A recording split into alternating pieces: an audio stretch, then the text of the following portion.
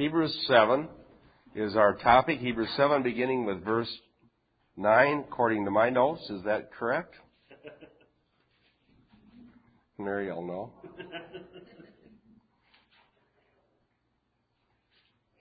I got it, all right. 7:9. The topic here was the fact that Abraham paid tithes to Melchizedek. Levi is a descendant of Abraham. The one who receives the blessing is greater than the one who gives it. No, it's the other way around. Yeah, is lesser than the one who gives it. Melchizedek blessed Abraham. Abraham paid tithes. So the argument is Melchizedek is greater than Abraham. Levi is lesser than Abraham because Levi is descended from Abraham. This is all Hebrew thinking. If you didn't understand Jewish thinking, this whole argument wouldn't make any sense because it wouldn't be compelling to most of us because we don't really care who's descended from who and who's lesser and who's greater. But they did. Okay, and he's arguing in a way that the Hebrews can understand.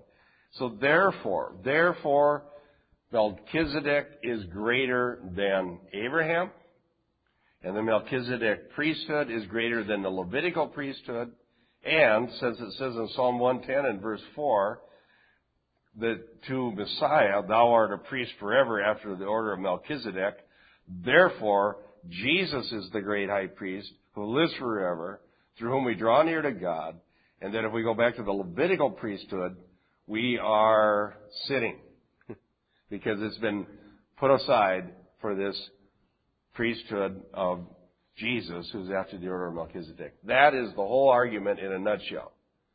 Now let's go down to the details. And so to speak, though through Abraham, even Levi, who received tithes, paid tithes. Now, we looked up some cross-references last week. How did Levi receive tithes? What was that all about? The temple system and the ceremonial law that supported the temple system to keep the temple going until the time of Christ. Right, so the Levitical, Levi and his descendants, because when they divided up the land of Canaan, they did not have a portion. All right? So they were supported by the tithes of the other tribes. And that was not only supported their livelihood, but the whole sacrificial system. But, according to this thinking, Levi paid tithes through Abraham to Melchizedek, making him lesser. Lonnie, could you look up Genesis 14 and verse 20?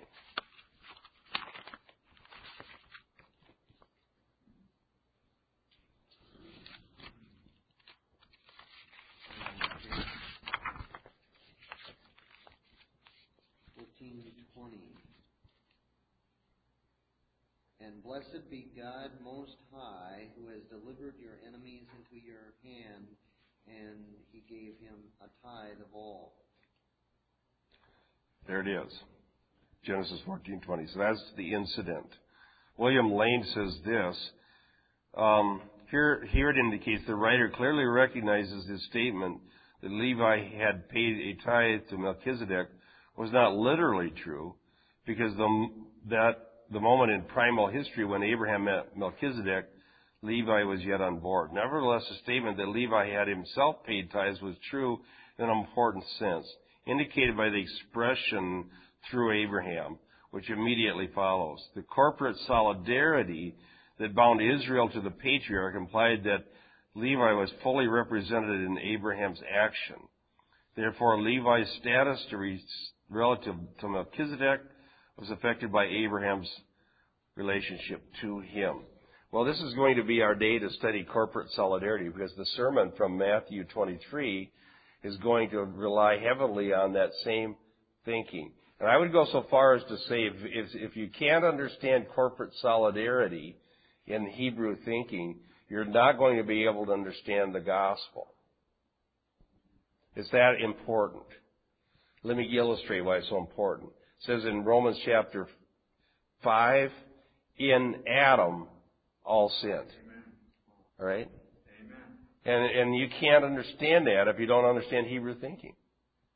And the way we think as Americans is so entirely different that we're not going to accept the guilt of Adam's sin in our minds.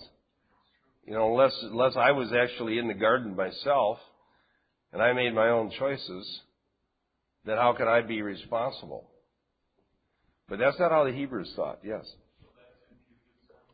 It's imputed sin according to Romans 5. Now, there are theologians that will go do headstands to try to deny that, but they're arguing futilely and they don't understand the Bible.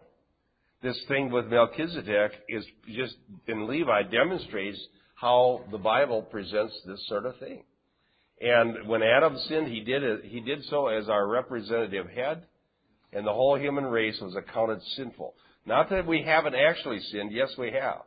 We're all sinners by nature and by practice. So there's no escape from and so that shows us our need for the gospel. Yes, Keith. I think the imputed sin concept sounds like a genetic argument. The Adams is a genetic argument as well. That in Adam's sin, something happened genetically because you have his genes, chromosomes, and all the other stuff. That's the seed of Adam. You're from the seed of Adam. That's part of you. Well, then you're part of Adam, and it's also legal. It's legal guilt. Now, I remember vividly sitting in Dr. Rakestraw's systematic theology class, I think it was in the spring of 1993. In fact, it was. And we were discussing this issue. And I was the only one in this whole class that holds this view that I'm describing now. To me, it just shows bad teaching in the various churches where these people came from that were in the class. And so as we were talking about it, I explained this Jewish concept that in Adam all sin, that was corporate solidarity, that the Jews weren't going to dispute that because they also liked the positive side of it being in Abraham. And there was another aspect to it besides just the genetic and the legal. There's also the practical following in it. And so whatever you do makes yourselves either sons of the devil or sons of God. So it does take into account human behavior. And here's what I said to the people who were rejecting it. I said, if you reject the idea that you're accounted sinful but by being in Adam, then according to Paul's reasoning, you're going to also have to reject the idea of being righteous by being in Christ. Because it's based on the same reasoning. And if it's not fair that I'm a sinner because of Adam, then it's not fair that I'm righteous because of Christ's righteous deed. And what Paul argues is that now by faith you're in Christ, and what Adam did is not in your account, nor what you did is not in your account. What's in our account before God is Christ's act of righteousness that is imputed to us. And so they're willing to accept one side of it and reject the other. And I said, you're being inconsistent. Well, they didn't have any more to say. Nobody even tried to, at that point, refute my point. And they're missing no point in Romans 5. Yes? I was going to ask if genetic is a good word to use when it comes to our sin, since sin is a behavior and not something caused by a physical nature. Our sinful nature is genetic.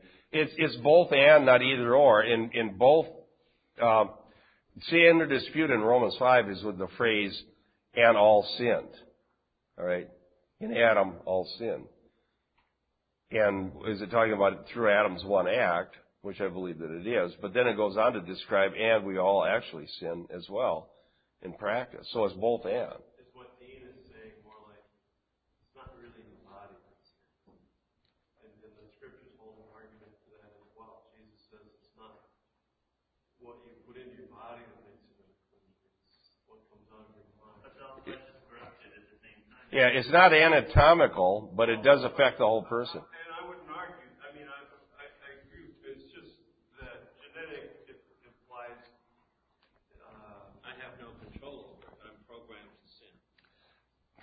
Well, you don't have any control over the fact you're born with a sin nature.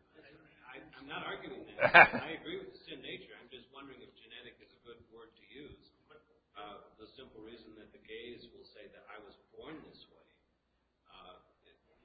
Perhaps there is some genetic thing in the well, only in the broadest sense of, I'm going from the universal, that we're all descended from Adam. Now, when it comes down to the particular, that's a whole different argument. I'm descended from Adam means I'm born a sinner. And I'm also legally responsible. He was the federal head of the human race. But the fact that I'm born a sinner doesn't necessarily mean I got to go out and murder somebody, or I got to commit adultery, or, I'm going to do this sin rather than that sin, or I'm going to be worse than other people. That's getting down to the particulars of how this is played out on the face of the earth, and we're responsible for everything that we do. I understand that. My thinking was that the genetic would say that I just have no control over it and I had to do it. Well, people will always say that, but it's not going to work when they get in front of God in judgment. Adam said that. The woman that thou gave me, so he wanted to shift the blame. Keith, go ahead, defend yourself. Example, or clearest point in terms of the genetic side is that regardless of what you want, your body dies. Because your body Adam's body was made to live on, and our body dies because something happened, he dies, and now we die. So Death entered through sin. death entered somehow, and now our bodies die. So if you can stop your body from dying, then you don't have You don't have the same nature as Adam. And you also get the idea of the second Adam. The first one became a living soul. The last one, Adam, in 1 Corinthians says, became a life-giving spirit. Yes?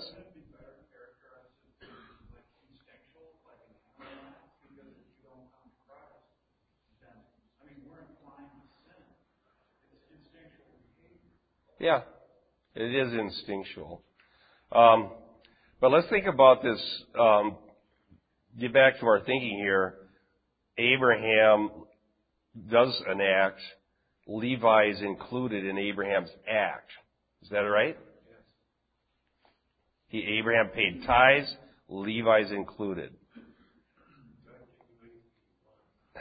Okay, that's just how the Bible is laid out. I'm saying that analogically, the same idea happens with Adam. Adam does an act. We're all included in it. That's all the point I was trying to make. I'm trying to make that real simple. I agree with you. All right.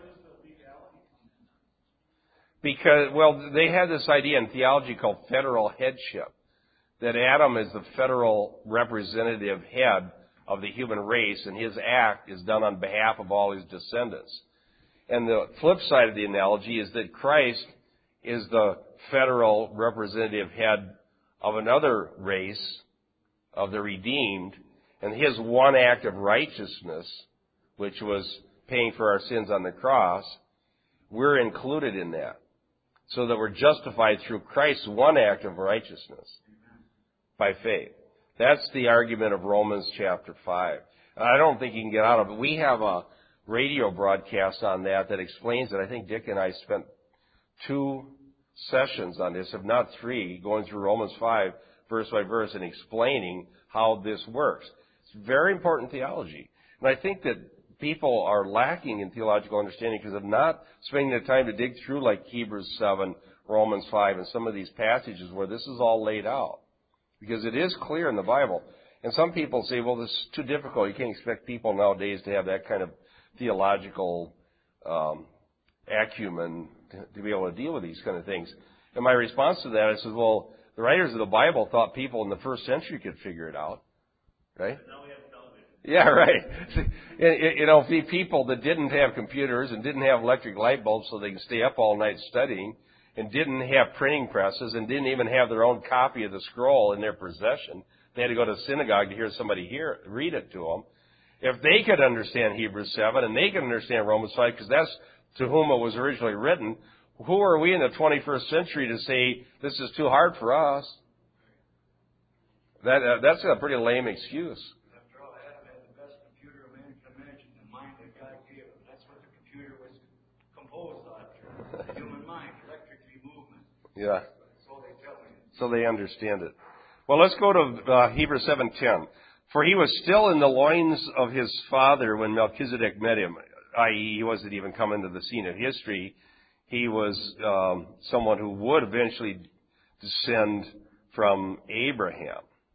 So this is the idea of corporate solidarity. My cross-reference is in Romans 5:12. So, Dean, could you read it? I just alluded to it, Romans 5:12. Yeah. That's the one cross-reference I have to this.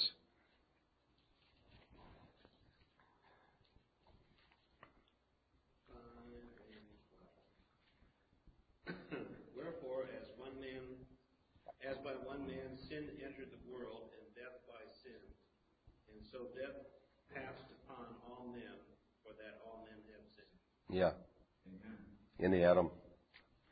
So that we have this in Adam and in Christ thing.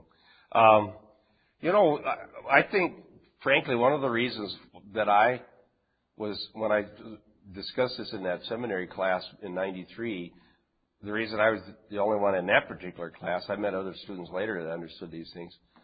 I think the guilt for the corporate ignorance of American evangelicals should be laid at the feet of Charles Finney. Charles Finney is the most pernicious and negative influence on Christianity in America in our entire history, in my opinion. And I'm very non-opinionated. But Finney wrote a whole theology to deny everything that I'm saying right now. Finney denied the sin nature. He denied the federal headship of Adam. He denied that guilt was imputed to people. And he also denied the imputed righteousness of Christ. He called that legal fiction, which is terminology taken right out of the Council of Trent.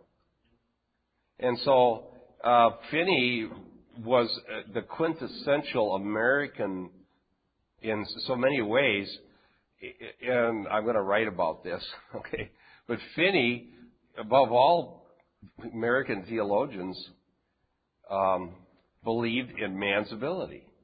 He believed in you could be perfect. He believed that by human choices you could overcome all sin with a little help from God.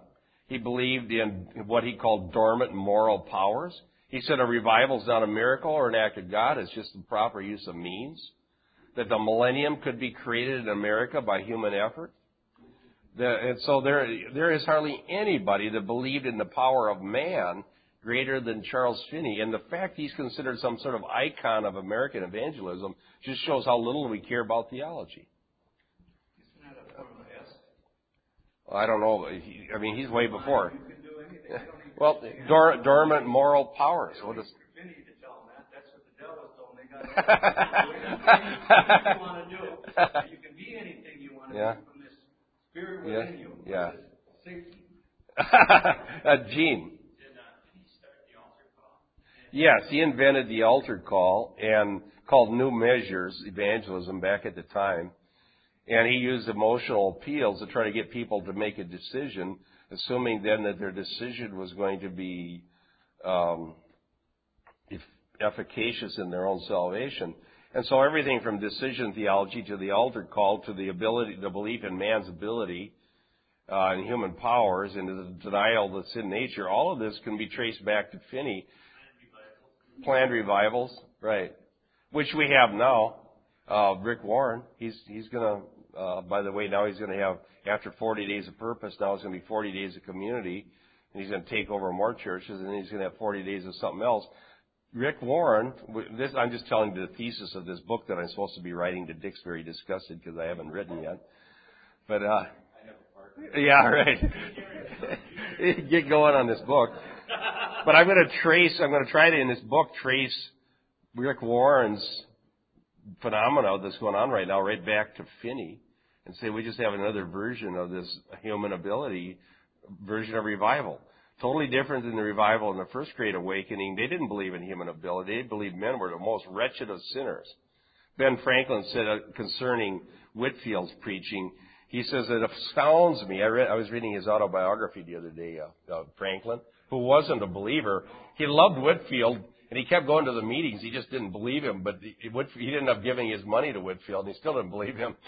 He just thought Whitfield was the most fantastic orator he ever heard, so he loved to listen to him, even though he didn't believe him. And so he says, it's astounding that all these multitudes come out to hear this preacher, even though he's telling them that they're basically half devils.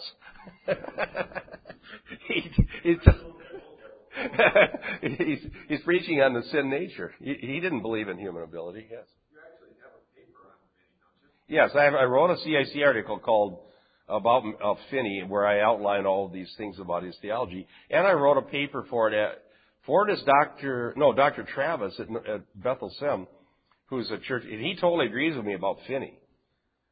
I don't know, he doesn't agree with me about Warren, but he agrees with me about Finney. He thinks I'm being melodramatic or something about Warren, but I'll make my case. I'll prove it. But anyhow, he agrees that I'm right about Finney. Okay, so we're in Adam all die. It says that's in 1 Corinthians 15, I think, 22. So here's corporate solidarity. Abraham does it. All of his posterity are implicated. Now, in this case, it was paying tithes. So let's go back to our argument here. Verse 11 of Hebrews 7. Now, if perfection was through the Levitical priesthood, parenthetically, for on the basis of it, the people received the law, end of parenthetical comment, what further need was there for another priest to rise according to the order of Melchizedek and not be designated according to the order of Aaron? Again, very, very subtle but profound logic here. It's if then, in logic we call this sentential logic. He says, let's just assume, if the Levitical thing brought perfection, and that word can be translated fulfillment or completion. So if the Levitical priesthood did everything necessary, and ultimately we'll find out what this is all about, is drawing near to God. So if the Levitical priesthood fully brought people into the presence of God and made people right before God, then, why would there need to be this statement in Psalm 110, verse 4? Thou art a priest forever after the order of Melchizedek. Why would that even be in the Bible if you didn't need a Melchizedek priesthood, if you didn't need an eternal priesthood, if all you needed was the Levitical one? That is the essence of the argument that's being put forth here in the book of Hebrews. Okay? So, once you have perfection, you don't need to tinker with it. So maybe say it simply. And, that we say in America, if it's not broke, don't fix it. It's probably going to get worse. And, so we're back to the implication, Psalm 110 and verse 4. Levitical priesthood is a shadow, an anticipation of a greater priesthood, and that is the priesthood of Jesus Christ. Okay, Dan, Galatians 2:21. Gene, if you could look up Galatians 4:9, and Stephen, Hebrews 10, 1 through 4. It's a little early, for me, but you have Melchizedek first, right? He's with Abraham. Right. Levi comes later. Right. If you've got the established good priesthood, why are you having the other one? Because the Melchizedek priesthood was never really established. There was one incident with Abraham, and then he disappears from the scene of history. Right. Based on Psalm 110 and verse 4 that comes later. Okay? The whole argument in here is all based on Psalm 110 verse 4. Thou art a priest forever after the order of Melchizedek. All right? Yes. I was going to pick up the same thing, because it seems to me that if Melchizedek was a priest that Abraham could come to, and we look to Abraham as the father of our faith, there at that time, at one point in history, was a priest of righteousness, that's what his name means, as we are told here, and that he was somehow representing the true God to Abraham, who we look to as very great. There's something in the economy, my question is similar, is there something in the economy of God when he gave the promises to Abraham later, especially the one with the circumcision, that altered the economy of the priesthood such that the Melchizedek priesthood was set aside for a while? Yeah, it doesn't show up again until Psalm 110 and verse 4. You don't even hear about it. And here it comes back in Psalm 110 verse 4 and talks about an eternal priesthood. Jesus Christ, who know no sin, was made sin for us so that we might know the righteousness of God. We are priests of righteousness because we can profess. We're priests and saints. We don't need to be canonized. And we're prophets that we profess the gospel. That's a prophet. We're priest of righteousness, that we can profess the gospel of His, proclaim His righteousness. Yeah. Amen. Priesthood of every believer. Pete, did you have something? Well, it's just a foreshadowing of what it seems odd that Melchizedek would come before. It's a foreshadowing of the new covenant. Yeah. Amen. It's a foreshadowing. And I love the way God does things. We've been studying Genesis. I'm preaching through Genesis in the Old Testament. There are all kinds of things that happen in Genesis whose significance don't turn up until many, many, many decades, centuries, and millennia later. And it proves the inspiration of Scripture. God doesn't do things by accident. He has a purpose. He has an eternal plan. And He does things and says things in Genesis that are laying down the foundation for everything that's going to happen under the new covenant. It's all back there. Yes. How does the Davidic thinking, when they say Jesus was priest after Melchizedek, but then the Davidic is the kingly line. Okay? And so what we're going to see here is that in the Old Covenant, kings couldn't be priests. All right? But in the New Covenant, we have Messiah who is both priest and king. And that's what makes Him superior. The lineage is traced in Matthew from David to makes Jesus legally a viable king after the throne of David. And his priesthood comes from Melchizedek, who has no lineage. So he's priest and king. And it makes him superior to anything in the Old Covenant. There's no priest and king in the Old Covenant. Let's get our cross references. He wanted to be. Saul decided to be priest and king, and he got in big trouble too, didn't he? Cost him up dearly. Let's get our cross references. Galatians 2:21.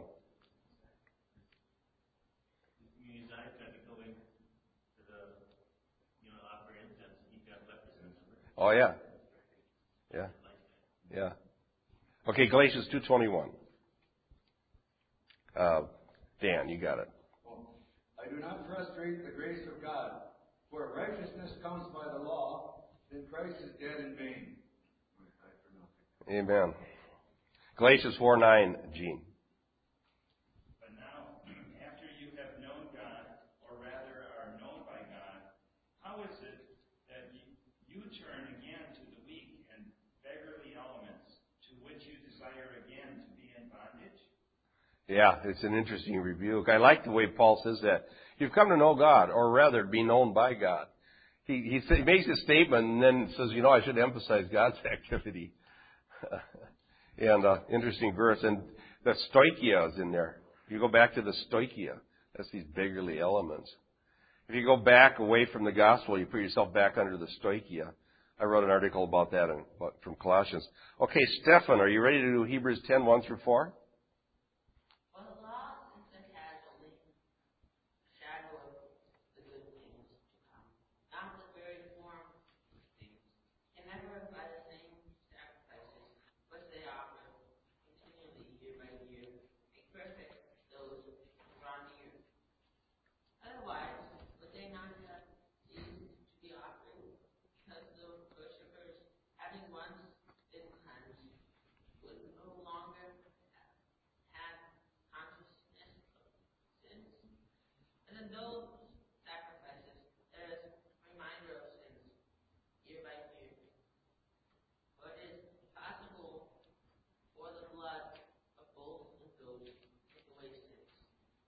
Yeah, the argument there is that because they had to do it over and over and over again, obviously the sacrifice wasn't really taking away sins because they had to keep going back and doing it.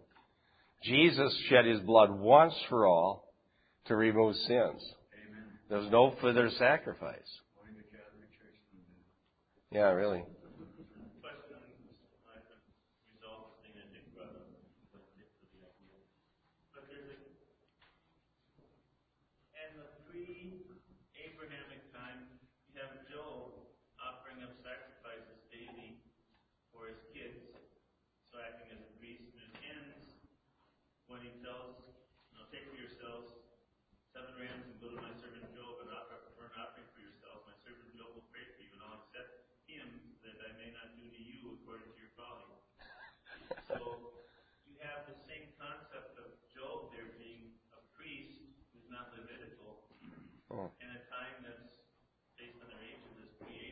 Yeah. and it's being acceptable to God. Yeah, that's a good point. I had never thought of that, but it's true. You have an economy where there's other priests other than Melchizedek that are noted that God accepts. Yeah. Job does predate Abraham.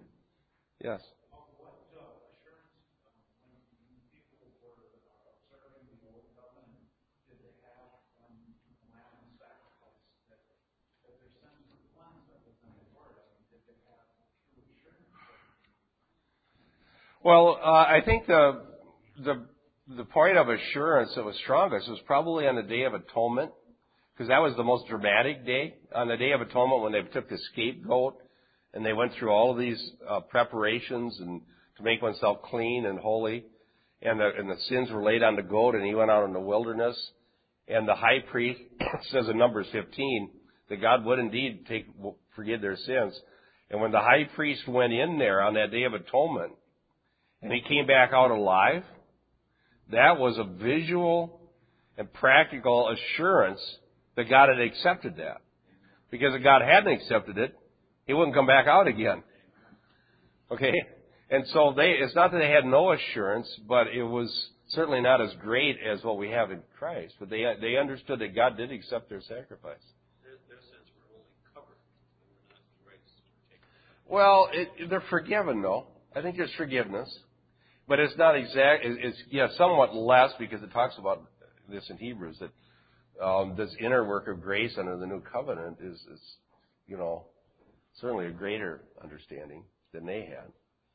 But they had forgiveness, but it's actually argued in the New Testament as through faith also for them, because they believed.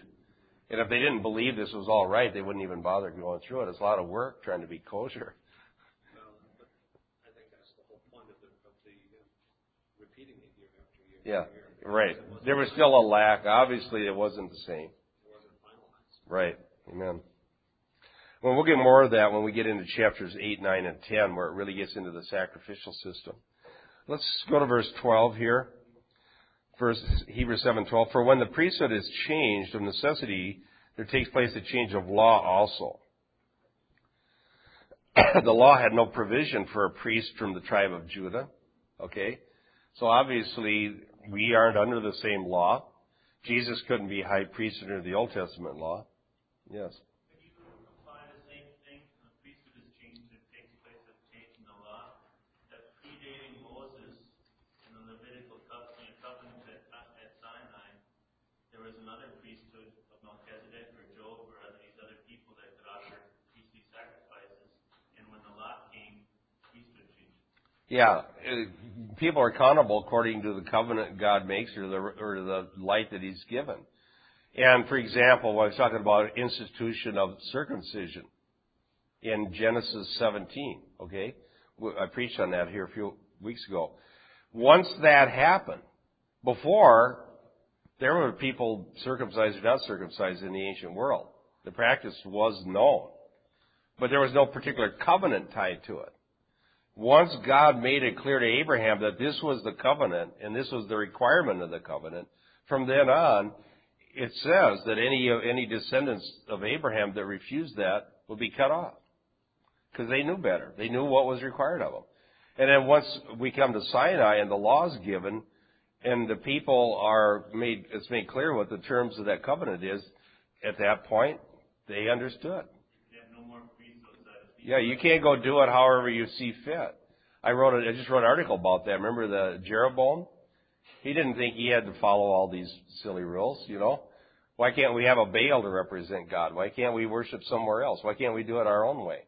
Well, God evidently didn't agree, because Jeroboam was in big trouble. Yeah. If the priesthood was taken so seriously under the law, then why is it taken so lightly under grace?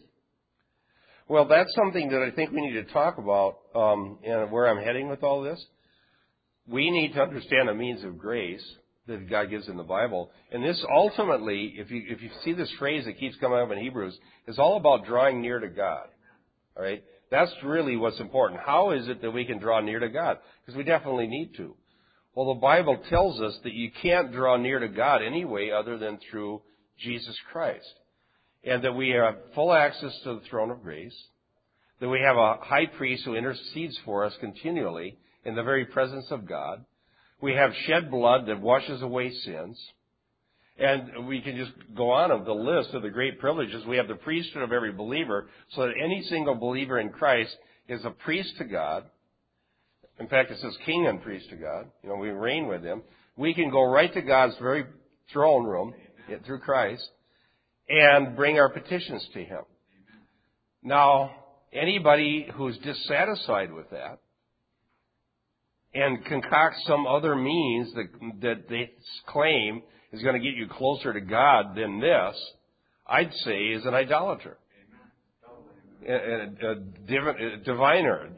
And so what is going on in these conferences and seminars, I keep getting these emails and letters about these things, is that they're concocting ways to get close to God besides this. They're dissatisfied with the priestly ministry of Jesus Christ. So they come up with their own program. They come up with these prophets that visited heaven and talked to the saints and came back and they're going to tell us secrets. All right? The Rick Joyners of the world and so on and so forth. I'm saying that this is sinful and it's idolatrous and it's a failure of faith. It's literally unbelief because you don't really believe that coming to God in prayer to the throne of grace is adequate. And it's an insult to God. It's an insult to the blood atonement. And so that's going to be my next article. I'm going to keep stirring the pot and see if some of these guys will come out and defend themselves.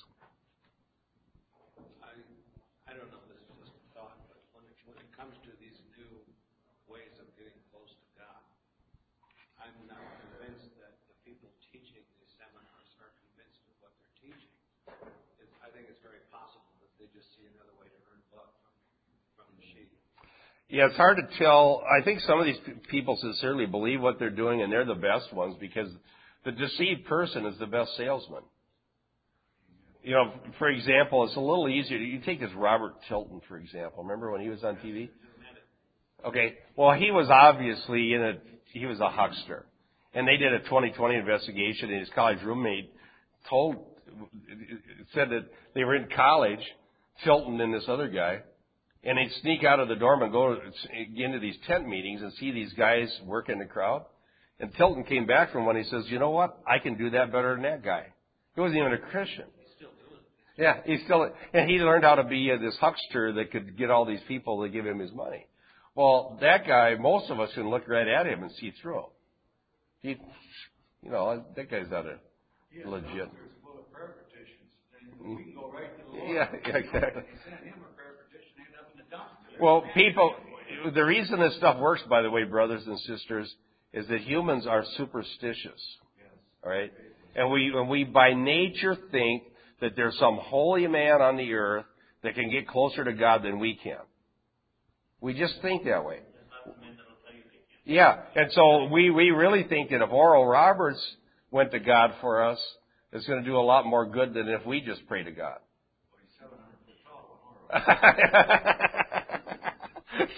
And so, because as long as people think that way, these guys are always going to have a marketing scheme. But I think the antidote is to show people this in the book of Hebrews. Right here. You can't get any closer to God than you're going to get through Messiah. And you're a priest. You don't need a high priest over you to do this for you. You can go right to God yourself. And any simple, humble Christian praying together with one another, or two or three gathered together, is as powerful as Benny Hinn, Oral Roberts, and all of these guys added together. In fact, more powerful because some of these guys aren't even legit. They don't go to God at all. They go to the dumpster. I got that video. That is a testimony for the value of these open Bible studies. Amen. And this is how we get close to God. And we're going to Haman. It's like Haman. Was that all? Have you ever heard anybody say that? So what do you need to do? Well, you know what you need is prayer and Bible study and Christian fellowship. That's how God's going to work in your life. What? They go away like Haman. Or not Haman, Naaman. Yeah, like Naaman. You're going to go away like Naaman. That's all you got? Well, I'll go down somewhere else. Somebody's got to have something more exciting than that. Is that how God's going to meet me? Nah, I think I'll go to a Benny Hinn meeting. I'll get slain under the power. Then I'll be close to God. and you hear that and say, I'm going to go away. It's not any good. It's not anything exciting. Well, frankly, God delights. He uses the things that are not to confound the things that are. God delights to use the simple. Go wash in the Jordan. That's what God said. He'll heal you. And so, thankfully, Naaman listened to his servant and did what God said. And what we're urging people to do, you know what? It may not sound really like all that much excitement, but do what God said, and He will meet you. Because God cannot lie. He'll change your life. Let's keep studying here. Verse 13. For the one concerning whom these things are spoken belongs to another tribe from which no one has officiated at the altar. Of course, this is Melchizedek. Going on to verse 14. For it is evident that our Lord was descended from Judah, a tribe with reference to which Moses spoke nothing concerning priests. It's obvious that Jesus descended from Judah, so he can't be a Levitical priest, and no person descended from Judah ever officiated at the altar. It wouldn't have been allowed. They were forbidden to. And there's been this king, Uzziah, that tried to officiate the altar with the incense. He was a descendant of Judah because he was a descendant of Abraham. Yeah. God cast him out with leprosy. Yeah, I know. It's bad. He can't do this. Yeah, and remember Saul was going to do it too. Yes, Scott. If Jesus had descended from Levi, I think that would have been a big problem because they would have Well, yeah, if Jesus had descended from Levi, then he couldn't be Messiah. In fact, let's look this up. Genesis, I'm going to read this one. You might want to all turn to it because it's very important. Genesis 49, 8 through 11. If you want to turn to that. Genesis 49, 8 through 11. Because this is a key prophecy that was given by Israel, Jacob, who became Israel by after wrestling with an angel. He gives a prophecy in his blessing of his 12 sons that ultimately becomes absolutely significant. Genesis 49, starting with verse 8. Look at this. Judah, your brothers shall praise you. What does Judah mean? Praise. The term Jew comes from the term Judah, which means praise. Okay? Judah, your brothers shall praise you. Your hand shall be on the neck of your enemies. Your father's son shall bow down to you. Remember,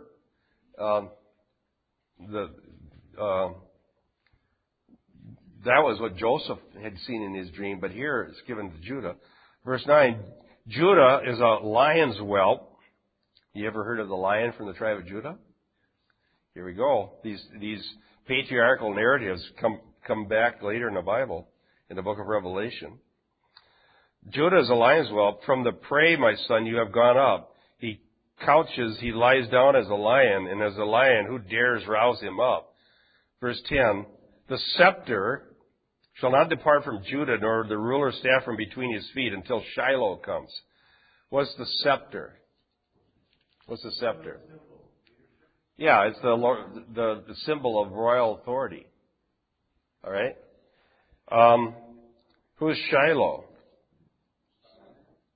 Messiah. Yeah, the Jewish rabbis believed that this was a messianic verse.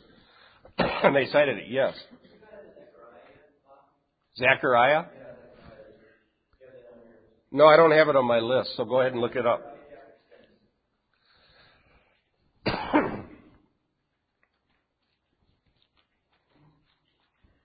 Let me finish reading about this one first. Genesis, let me read on. Until Shiloh comes, and to him shall be the obedience of the people.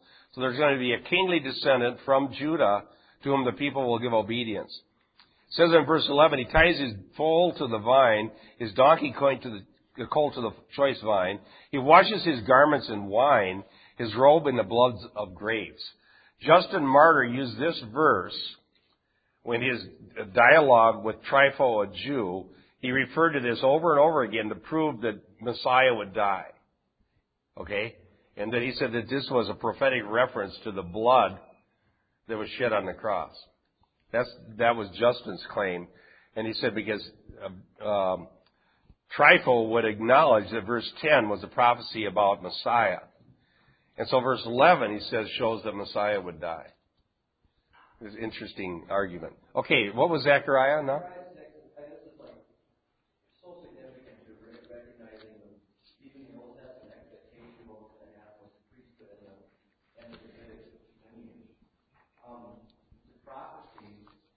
Given starting in verse 12, and speak to him, saying, Thus says the Lord of hosts, saying, Behold, the man whose name is the branch. From his place he shall branch out. And he shall build the temple of the Lord. Yes, he shall build the temple of the Lord. He shall bear the glory, and shall sit and rule on his throne. So he shall be a priest on his throne, and the council of peace shall be between them both. So there's a king and priest. There's going to become a king who's from Wow. the branch. Linguistic tool in the Old Testament, over and over again, it's talking about the Davidic dynasty. The branch of Jesse, the Yeah. Jesse, Right. will come forth. And there's a prophecy here that there's going to be a king who's also a priest, and the council of peace will be between the two opposites. It's not going to be this division. I didn't even know about that one. That's awesome. What was the passage? Zechariah 6. And what? Verses 12 through 13. Okay, Zechariah 6:12 to 13. Add that to your cross-reference list. It's awesome. Perfect. I had a few more here. Karen, Isaiah 11:1. Keith, Jeremiah 23:5 and 6. Carla, Micah 5:2. And Camp, Revelation 22:16. We'll read those and then we'll be done here. Okay, the first one was Isaiah 11 and verse 1. Then a shoot will spring from the stem of Jesse, and a branch from his roots will bear fruit. There's that branch that Ryan was talking about. Isaiah 11:1.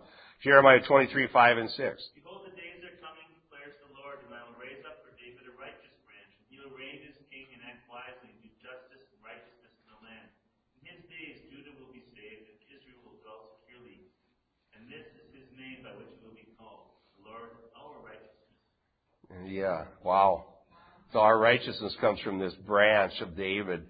And so we see how this promise is narrowed down, because in the Old Testament we know it's the seed of the woman. Then it's going to be a Semite, a descendant of Seth.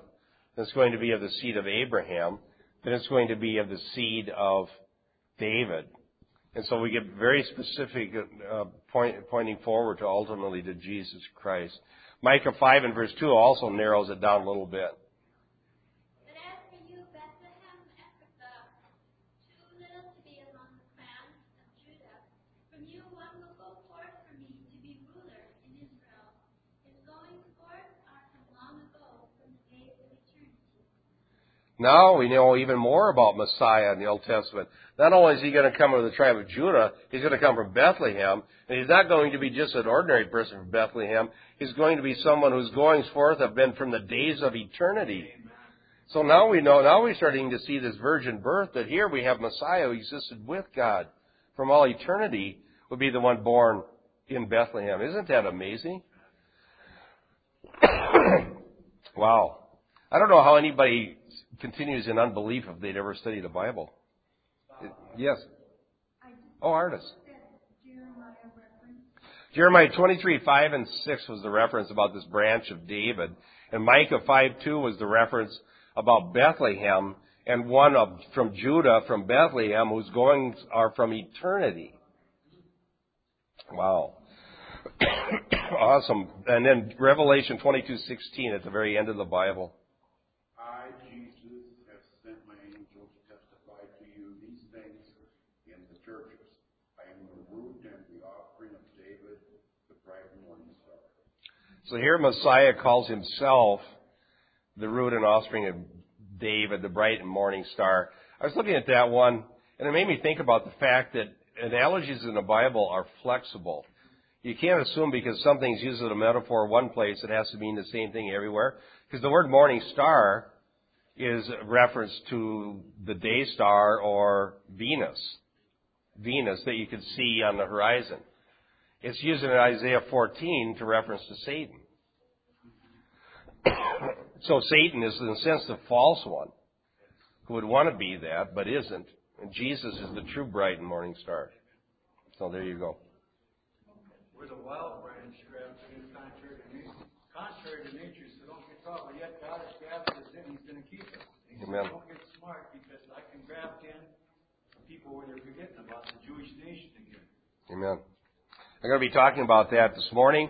Our sermon's from Matthew 23:34 to 39, and it includes Jesus' lament over Jerusalem.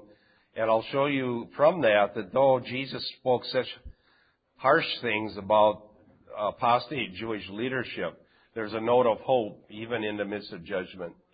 That there's going to be this time when they will say, "Blessed is he who comes in the name of the Lord." So that'll be our sermon, Matthew 23. We have a half hour now, time of fellowship, and there's coffee and other goodies over there. So enjoy yourself, enjoy the fellowship. God bless.